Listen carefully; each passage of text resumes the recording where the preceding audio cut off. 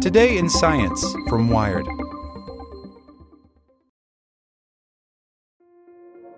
This episode is brought to you by Kia's first 3-row, all-electric SUV, the Kia EV9, with available all-wheel drive and seating for up to 7 adults, with 0 to 60 speed that thrills you 1 minute and available lounge seats that unwind you the next. Visit kia.com/EV9 to learn more. Ask your Kia dealer for availability. No system, no matter how advanced, can compensate for all driver error and or driving conditions. Always drive safely. Everybody in your crew identifies as either Big Mac Burger, McNuggets, or McCrispy Sandwich. But you're the Filet-O-Fish Sandwich all day. That crispy fish, that savory tartar sauce, that melty cheese, that pillowy bun. Yeah, you get it. Every time. And if you love the Filet-O-Fish, right now you can catch 2 of the classics you love for just $6. Limited time only. Price and participation may vary. Cannot be combined with any other offer. Single item at regular price. Ba-da-ba-ba-ba. Today in Science from Wired. Meet the Cyberpunk Albatrosses scanning for secret explosions. Acoustic waves can detect all kinds of explosions and volcanic activity, but it's hard to place sensors at sea unless you've got a bird with a backpack. By Robin Andrews. Sometimes the most important sounds are those that cannot be heard. Take infrasound, acoustic waves below the range of human hearing. Although nuclear weapons blasts, mid-air meteor explosions, volcanic paroxysms, and angry thunderstorms make plenty of noise people can hear up close, the infrasound these phenomena emanate can also circumnavigate the globe. Even if a scientist is half the world away, their infrasound detector may be able to pick it up. Despite its promise as a remote sensing technique, you can't register these sources of infrasound everywhere. The world's oceans are not only cacophonous, but the absence of land, particularly within the southern hemisphere, has made placing detectors a seemingly insurmountable challenge. But for Olivier Denauden, an acoustics researcher at the Royal Netherlands Meteorological Institute, the solution to this conundrum was obvious. Put infrasound sensors into tiny backpacks and get albatrosses to wear them. Turning the Southern Ocean's largest seabirds into cyberpunk spies was a shot in the dark, says Denauden. But as his team reported this August in the journal Geophysical Research Letters, it actually worked. As those feathered friends flitted above the frigid waters midday between southern Africa and Antarctica, the instruments in their backpacks recorded various sources of infrasound, suggesting that it is possible to listen for all sorts of distant booms without requiring any land-to-sight detectors. When Daniel Bowman, a geophysicist at Sandia National Laboratories in Albuquerque, New Mexico, first read the paper, he recalls saying, "You've got to be kidding me." But by the time he had completed his peer review, he was convinced of the team's claims. "I couldn't believe it," he says.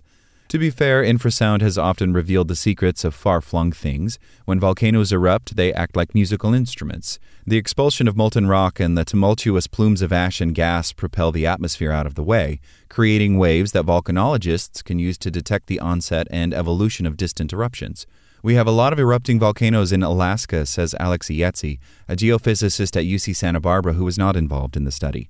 And you can't put instruments on every single one of those volcanoes and be able to maintain them all the time. But detectors hundreds of miles away can hear this eruptive infrasound just fine, and there's no risk they will be annihilated by volcanic fury. Other large explosions, like the one that scarred the city of Beirut last year, also generate infrasound. Any explosion above ground transmits most of its energy to the atmosphere. That means the infrasound of a chemical blast can be used to quickly determine its energy release in terms of tons of TNT, says Oliver Lamb, a geophysicist at the University of North Carolina at Chapel Hill who was not involved in the study. In a decidedly more tranquil manner, a variety of animals, elephants, tigers, and peacocks, for example, are known to communicate using infrasound. By listening to their vocalizations, scientists hope to be able to both better understand these beasties while tracking them from afar, a technique that may reduce the need to approach circumspect critters and place physical trackers on them. Recording infrasound on land isn't particularly tricky. You can place sensors pretty much anywhere. Not so in the oceans of the southern hemisphere. Sensors can only be placed on mostly small, lonely islets, so the coverage is poor. And, Denauden says, out in the open ocean, the huge chaos of waves makes a lot of undesired noise. Some of this irritating infrasound comes about as the sloshing sea surface waves interact. The ocean starts to go up and down with a rhythm, says Denauden. The sea acts like a gigantic speaker, blasting energy into the atmosphere that travels upwards and across the water toward the land like an invisible tidal wave. Other oceanic infrasound is less problematic but more mysterious. The motion of the sea triggers atmospheric vibrations that radiate straight upward, but these waves have proven so difficult to detect that their existence has long been an open question. This collection of infrasound waves, which are technically known as microbaroms, have been referred to as the voice of the sea. Most researchers want to drown it out. We try to get rid of the microbarom signal because we're interested in explosions, Ietzi says. Ideally, infrasound detectors at sea would not only be able to fill in a vast coverage gap, but also document the microbaroms well enough that with the help of filtering software, they could be effectively canceled out. But where would you put these detectors?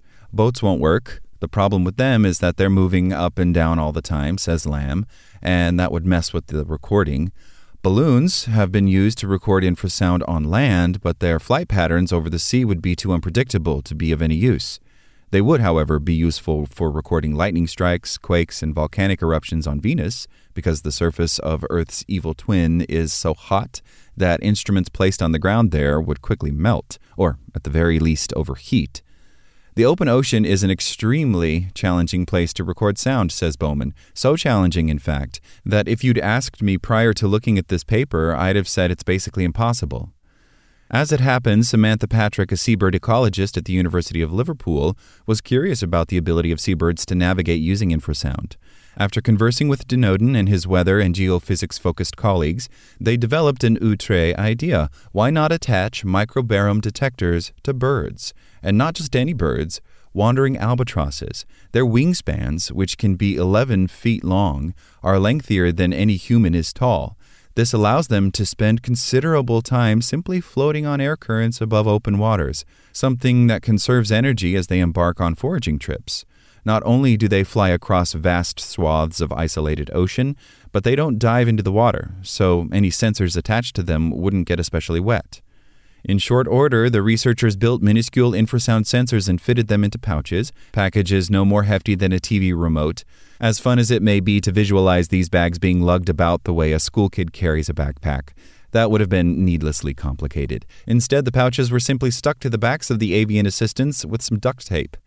Last year, the team headed for the Crozet Islands, little blips of land in the French sub-Antarctic, on which wandering albatrosses like to nest. But how, pray tell, do you get albatrosses to cooperate?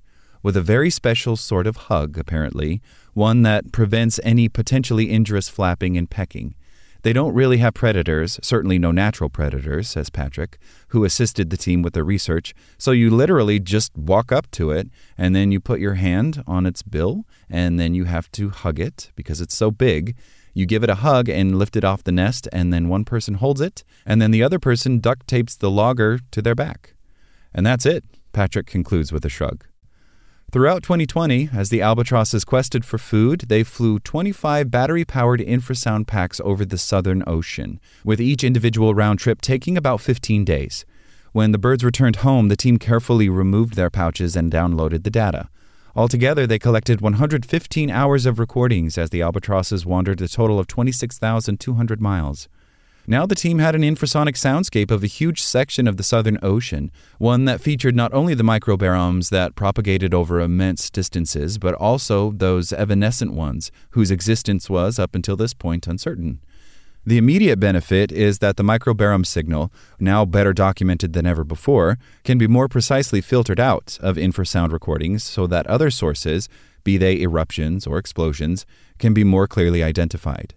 So in the future, when it comes to detecting infrasound, will cyberpunk albatrosses become the new industry standard? This is a good proof of concept, says Lamb, but using wild animals to conduct scientific labor in the long term is an ethical minefield that few would dare to cross. Such prolonged and intensive contact with humans may risk triggering changes in the animal's long-term behavior. It would be great if we could equip all the birds and sea turtles in the southern hemisphere with these loggers, but that's not going to happen, Denoden says. The next step, then, probably involves yet more clever technical wizardry, creating something that flies long distances like an albatross, but doesn't entail the same ethical issues. I wouldn't be surprised if there's an engineer somewhere trying to work out a way to make a drone fly like an albatross where they just glide, Lamb says. Still, for infrasound aficionados, the most important aspect of this study is its creativity in trying to solve what appeared to be an unsolvable problem. No one bothered to ask the question because we all thought we knew the answer, says Bowman. They've opened a window to what might be possible. A few years ago, Ietzi met Denoden at a conference and he outlined his ambitious plans to record oceanic infrasound. He's like, I'm building these little backpacks for these birds, and I'm just going to put it on them, Ietzi recalls.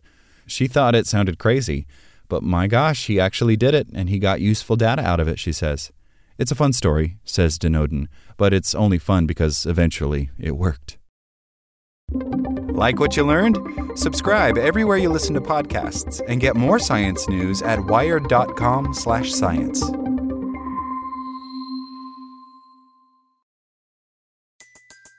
Everybody in your crew identifies as either Big Mac Burger, McNuggets, or McCrispy Sandwich. But you're the Filet-O-Fish Sandwich all day. That crispy fish, that savory tartar sauce, that melty cheese, that pillowy bun. Yeah, you get it. Every time.